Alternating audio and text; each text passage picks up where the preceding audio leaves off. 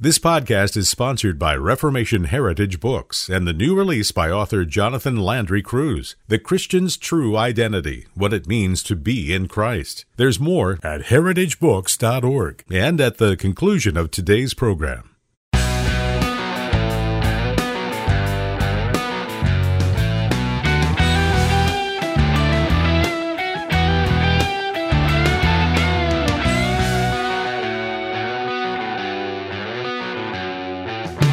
Welcome to Mortification of Spin, a casual conversation about things that count, with Carl Trueman and Todd Pruitt. Mortification of Spin is a podcast from the Alliance of Confessing Evangelicals. Let's join this week's conversation.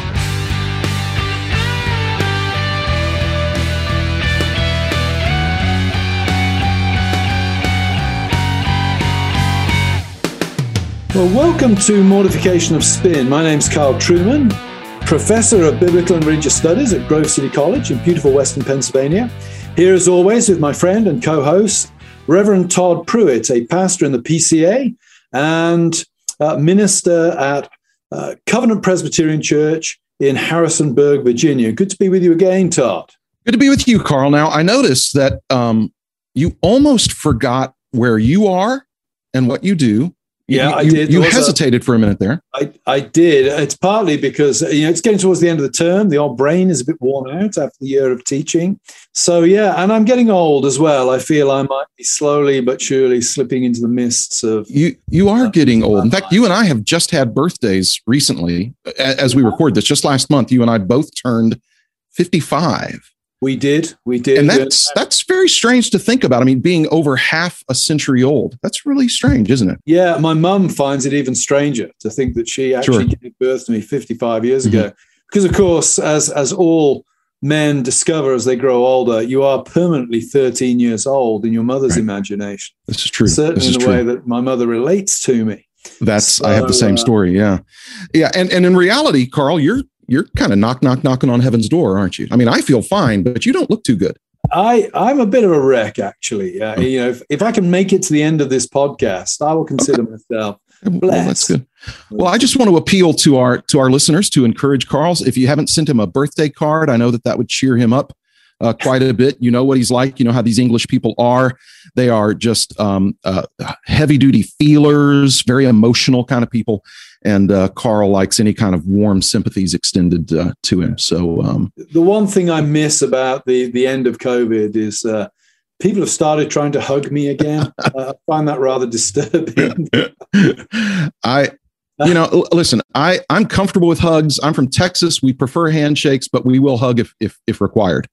So that's all good. Yeah. Well, Carl, we've got a great guest with us today. Please introduce. We have indeed. And this is a guest. We've been trying to get hold of this person for quite some time because the topic she talks on continues to be a real hot button topic. She is an authority on it. She is a delightful person. I'm honored to call her a friend. She actually refers to my wife and myself as her honorary aunt and uncle. I think grandparents would be more suitable. Watch it. I've already forgiven you 70 times 7 today. I'm not obliged to forgive you one more time.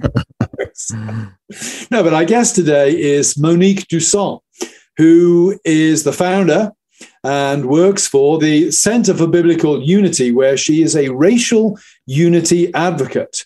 You would have to have just arrived from another planet, having been away for a decade, not to think that the issue of race is a hot button one in the West in general today and in America in particular, and is maybe it's to put this rather strongly, but tearing churches apart and tearing friendships apart even within the Christian world. Monique is an important voice in that conversation, and so it's a real pleasure to have her with us today. Monique, welcome to the show. Hi, thank you for having me. It's a great delight. Yes, you guys are my aunt and uncle, not my grandparents. So get this. So a while back, Monique, you and Carl were speaking at the same event hosted by the Colson Center. Yeah. And so Carl started texting me during your address. He was going, oh man, you've got to hear this. Oh man. Like he texted me like 3 times during. I really use the phrase, oh man. Something like that. I mean, like he was like, he was like slipping into, fan mode at this point. But in all seriousness, it's not often when Carl hears an address and texts me or something like that and said, man, you've got to hear this. But he did during your address. And I think in part because of the clarity that you brought to the issue, the biblical clarity you brought to the issue. And I would encourage our folks, they can find you on Facebook at the Center for Biblical Unity, and they can start getting acquainted. Yeah. Well, Monique, why don't you tell us something about your background? You weren't always at the Center for Biblical Unity. You spent some time, I think, in South Africa. What was the work you were doing in South Africa? Yes. So in South Africa, I spent 4.5 years there, and I was doing a lot of leadership development, but through the vein of mental health work. So I worked with a lot of students who had experienced trauma, a lot of their families and teachers who experienced trauma. I worked in an area known as the Cape Flats, which is just outside of Cape Town proper. And it's an extremely impoverished area, an area that's filled with gangs, drugs, and violence. I had many kids who had, witnessed people die, or who were born addicted to drugs, or who were, a part of the gang life themselves, even in like 3rd and 4th grade.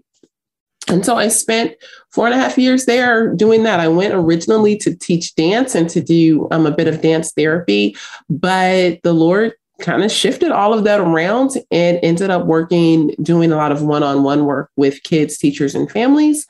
And I had volunteers come over from the States quite often, different university students to be able to do internships and things like that. So, yeah. So it'd be fair to say you have social justice cred coming out of your fingertips in many ways. You've been in the slums of South Africa, and you've helped people. I grew up, my mom raised me to be very justice oriented. And I think even without a lot of her influence, like that's just the way that God has made me. I'm very, at the time I would have said social justice oriented, but my heart just bends toward justice. And so I've done work in South Africa, in Zambia, in Haiti. I have a ton of experience in social service here, working with youth and group homes, but then also in homeless services and homeless service management.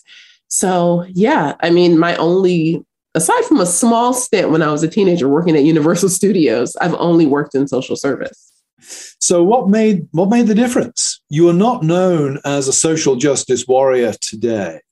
The Center for Biblical Unity, in fact, kind of presents itself as something of a contrast to the dominant way in which, for example, the racial justice issue is being talked about. Before I hand over to Todd here, what made the difference? Was it a Damascus Road experience, or did you slowly but surely shift on the issue as various factors came into play in your life and experience? Well, the Center for Biblical Unity isn't just me. It's actually my ministry partner and co-founder, Krista Bontrager. And so before we started CFBU, we were having arguments and trying to figure out, like, what is it about this racial component? Like, how do we get to a place where we can both agree? I saw her as an oppressor. I saw her as racist. I was upholding a critical theory or critical race theory worldview. And so when we first met and started having some of these conversations, she was just like, I don't understand where this is coming from. We both went to Biola. She actually has 2 master's degrees in theology from Talbot. And she would approach me from a historically biblical, historically Christian lens and ask me things like, well, where do you find this in the scripture? Like, Micah 6:8 isn't really saying what you're claiming that it's saying. And so we would go back and forth, and I would search and look in the scripture and see, okay, is she right? Is she wrong?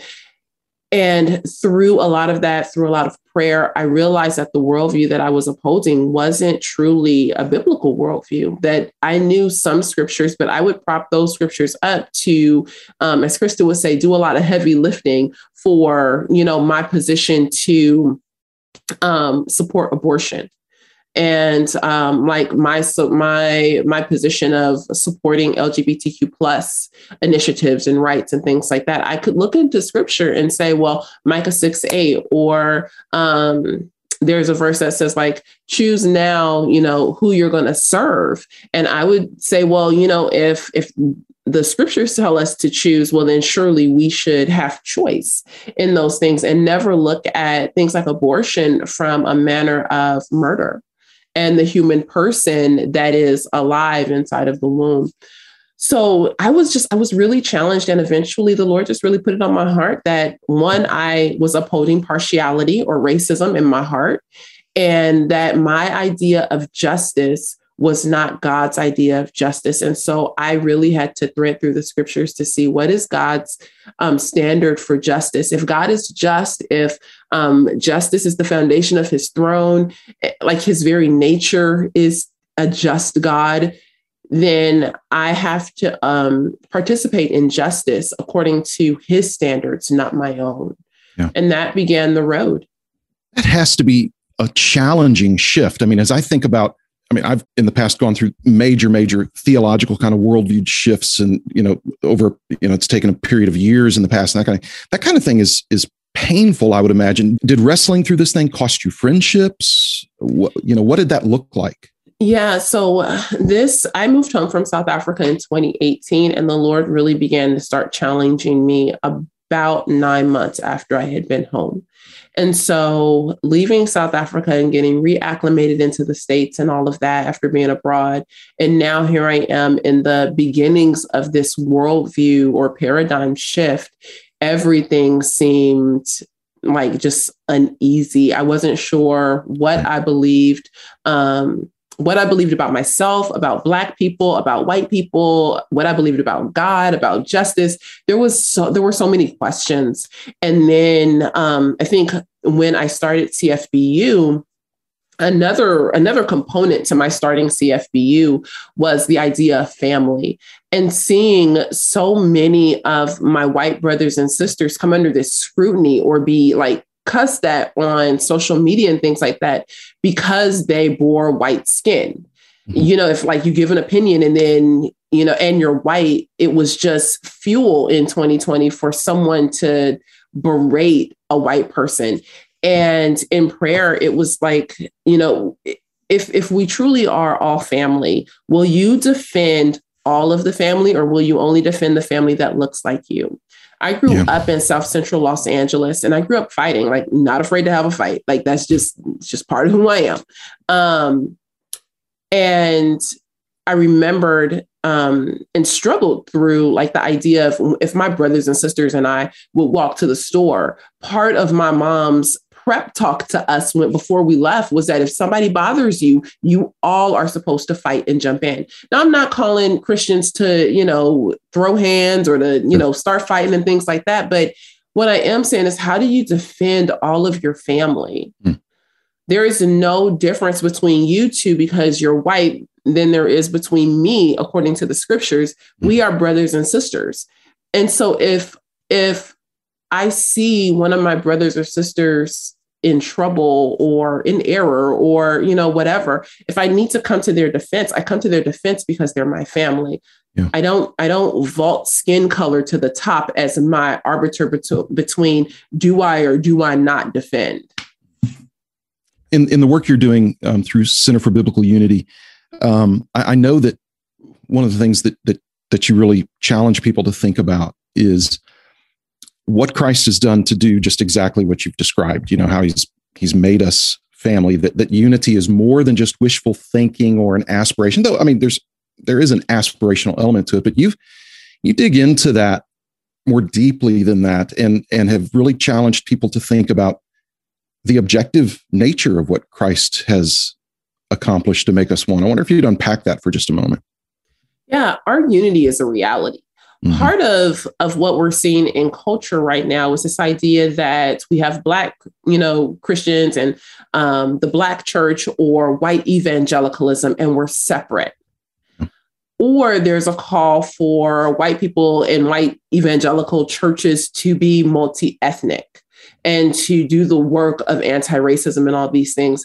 But in scripture, what I see, what I find when I dig in there is that Christ has done the work to reconcile us. And so we must live from that place of unity and move forward. When we look into John 17, I believe it's around verse 21, 23, somewhere in there, Jesus is praying for his followers, for those of us that will come after.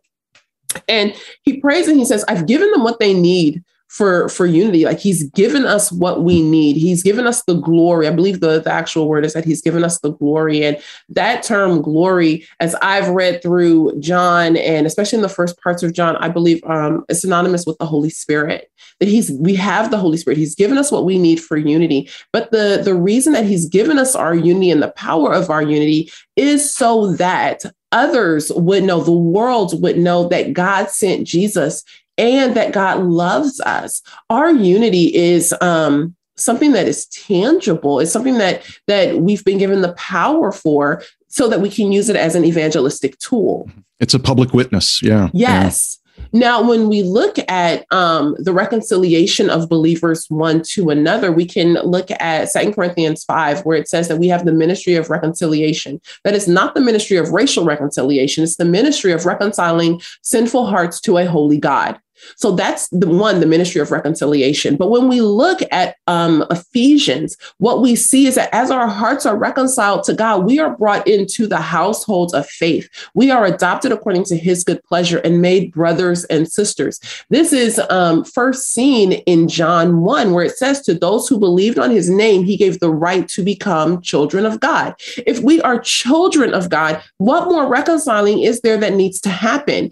When my brother and I, or my sisters and we have special relationships, like when we are in disagreement or there's some discord, I don't say, well, you're no longer my sister, or you need to go and do all of these works and so that you can be brought back into the flock to be my sister. That is not the way family works. Now, do I need to have a hard conversation potentially? Sure. But that doesn't mean that we are not ontologically reconciled, that we are not ontologically unified. Mm-hmm. And we see the work, so to speak, that must be done to maintain our unity. I think that's another part of it, is that Paul says, maintain the unity or keep the unity in Ephesians 4. Well, how can you maintain something you don't have? How can you keep something that hasn't been given to you? That doesn't make sense. Yeah. If we're going to maintain our unity because we've been brought into the household of faith, Ephesians 4 tells us what we need to do. And it's not just a work for white people. It's not just a work for Black people. It's not just a work for certain ethnic groups. It's something we all participate in because we are all part of the family of God. Yeah. So that's kind of how I reckon through it. Yeah, that's good. If I were to ask you, Monique, to comment on critical race theory, now it's a complicated subject. Not all critical race theorists agree with each other. There's a sort of set of family resemblances, we might say, that bind critical race theorists together. What would you say, though, to people listening who, this is all they hear relative to the race issue in the church? Why would you say that critical race theory is problematic for a Christian to adopt in order to address the race issue? And are there any elements of critical race theory that are worthwhile adopting that you can't get better elsewhere, shall we say? Well, when it comes to critical race theory, I think that there's something that I can agree with in saying that race is a social construct. That it's not like something we find in scripture. The concept is man-made and was created for certain purposes and things like that. So I do agree that race is a social construct. I also agree that we can be concerned about racism. Like, it's not wrong to be concerned about racism, but we should be concerned about racism or the sin of partiality for all people, not just for Black and brown people. All people can be impacted by partiality, hatred, slander. These are the things that go into what we today call racism. So I can say that there's a mode of agreement, or a thought, like an idea of agreement in that. Where it becomes divisive is how it pits people against each other, number one, or it keeps us in our ethnic and racial categories. And so as we are in our ethnic or racial categories, there's really no room to shift, to move over. When you are in your category, there are certain labels that are automatically assumed or put on a certain group of people. But we don't participate like that as Christians. As Christians, we understand that there is neither slave nor free, barbarian or Scythian. We see that in the scripture. And so I am not confined, now that I am in the kingdom mentality and in the culture of Christ. I am not confined by these regimented, not just worldviews, but these regimented terms of who I am.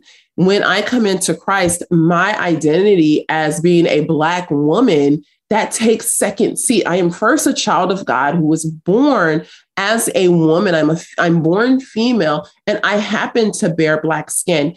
It turns upside down a lot of the conversation that we're hearing right now that says you are your ethnicity first. Your primary identity is in your ethnicity or skin color. That is not true according to scripture. It just continues to build a divide by putting us in these categories. Do you find that your views are universally popular, or do you get a bit of heat? That's what I was going to ask. Yeah, they're not very popular. And what I find sad is that it's not like culture is going to cult. Culture is not going to agree with the scriptures. But what I find sad is that even though these views, and like I'm doing my best really to, make sure that it's not my opinion or things like that, that this is really the word of God first. But people sometimes choose the culture over the kingdom, the mandates of the culture over the words of the scripture. I can't go to culture to find out how I'm supposed to treat my brother or how I'm supposed to live my life according to godliness. This is the mandate that comes from scripture, how to treat one another, how to live a godly life. That's what I find in Christ, but it isn't a very popular message all the time. Yeah. Are there sources of encouragement for you right now? I mean, I know that, because you have in this ministry, stepped into a very controversial issue, which obviously you get a lot of pushback on from some folks. Where are you seeing, if any, areas that are giving you some encouragement, if that makes sense? Gosh, people write in all the time and they talk about their journey. So we have many older parents who write in and say, my kids canceled me because they say I'm racist or I'm sexist or I don't uphold LGBTQ plus and, all of those things. And so they come to CFBU, though, like on our Facebook page or our Insta page, and they say, I found family here. I found like-minded people here. We have different groups for different things, different Facebook groups. So we have one for parents who have been canceled or whose kids have walked away from the faith in pursuit of the social justice narrative or who have deconstructed completely. Yeah. We have a group for educators who are trying to navigate the waters of diversity, equity, and inclusion and critical race theory and all of that. And we have another group for families who are blended, who, may have adopted children from other cultures and now find that they're being accused of whiteness or colonization and all of that. And so people come to us and they find camaraderie, they find support. And that's what it's meant to be as a family. It's not meant to, just berate one another and shame one another. How do we support one another and live according to Ephesians 4? I'm not afraid to call someone out on sin. Like if you're in sin, you're in sin, and we can have that conversation. It's not to shame you, but as Jude says, there are ways in which we approach people on their sin. But people also write in and be like, Mo, you were out of pocket on this, or Mo, I don't really know that I agree with you. Have you checked out that scripture over here? It's about maintaining a posture of family. I really believe that God is calling His body to come together as family. Mm-hmm. It's really refreshing to hear, and I would just encourage our listeners to check out their Facebook communities as well as the Center for Biblical Unity on their website as well. One of the things that if you'll go to the Mortification of Spin site, mortificationofspin.org, you'll be able to find a link that will make you eligible to win some curriculum that CFBU has produced. Man, it'd be great to plug into a Sunday school class, small group, that kind of thing, to help churches think through this and process this and walk through this together. This is an issue that has torn apart families, it's torn apart churches, and we're glad and thankful that CFBU is seeing its role in finding a place and stepping into that gap and pleading for the divisions to come to an end and find unity in Christ. So our guest today has been Monique Duson, and she's doing great work. If you've read, we've had a past guest, Thaddeus Williams. If you've read his book on justice, you'll find a couple of pages in there written by Monique, just her story. And so some of you have already long been familiar with our guest, but she writes something very moving in Thaddeus' book. And I know, Monique, you've done some speaking gigs with Thaddeus, haven't you? And well, you probably have a connection through Biola as well, I would imagine. He's actually on the board of CFBU. And we were just in Alaska together in October. And then we just spoke together at the Maven conference in, maybe 4 weeks ago. It's been about a month. And those are actually my arms on the cover of his book. Okay, excellent. Yes. Now we know that. That's very good. You're an arm model. Yes, it's my claim to fame. I'm telling you. Well, these are folks that are doing great work in this area, and I have been so encouraged. I have directed so many people to the CFBU side. I've directed so many people to Thaddeus Williams' book. Carl and I both have, and these are folks that are doing some of the best work in this area, and we continue to commend it. So if you'll go to our site, mortificationofspin.org, enter to win a copy of this wonderful curriculum. If you get that, then you're going to be given a code to access that and to receive that material. But we would encourage you to do that. Regardless, though, go to their Facebook pages, go to their website, and begin to familiarize yourself with what they make available. And I think you're going to be really encouraged. It's going to help equip you. If you're struggling to have these hard conversations in your family, they will have ways to help encourage you. Again, these Facebook communities, they've got such a great, easily accessible way to be encouraged in those areas. So please take advantage of that. And Monique, thank you so much for joining us today. We really appreciate your time. Thank you for having me. It's been great to be here. Great. Well, listen, to our listeners, thank you for the time. We know that you've enjoyed this discussion, and we look forward to being with you next time on Mortification of Spin. Some may come and some may go. He will surely pay his.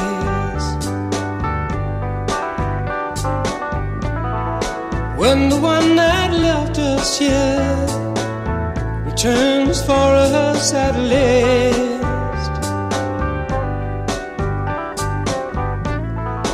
we are but a moment's sunlight fading in the grass. Come on, people, now smile on your brother. Everybody get together, try to love one another right now. Thanks for listening to Mortification of Spin, a podcast of the Alliance of Confessing Evangelicals. For more on topics like this, visit mortificationofspin.org, where you can find other articles by Carl and Todd, browse the archive of past episodes, and make a donation. We'll talk to you next time on Mortification of Spin.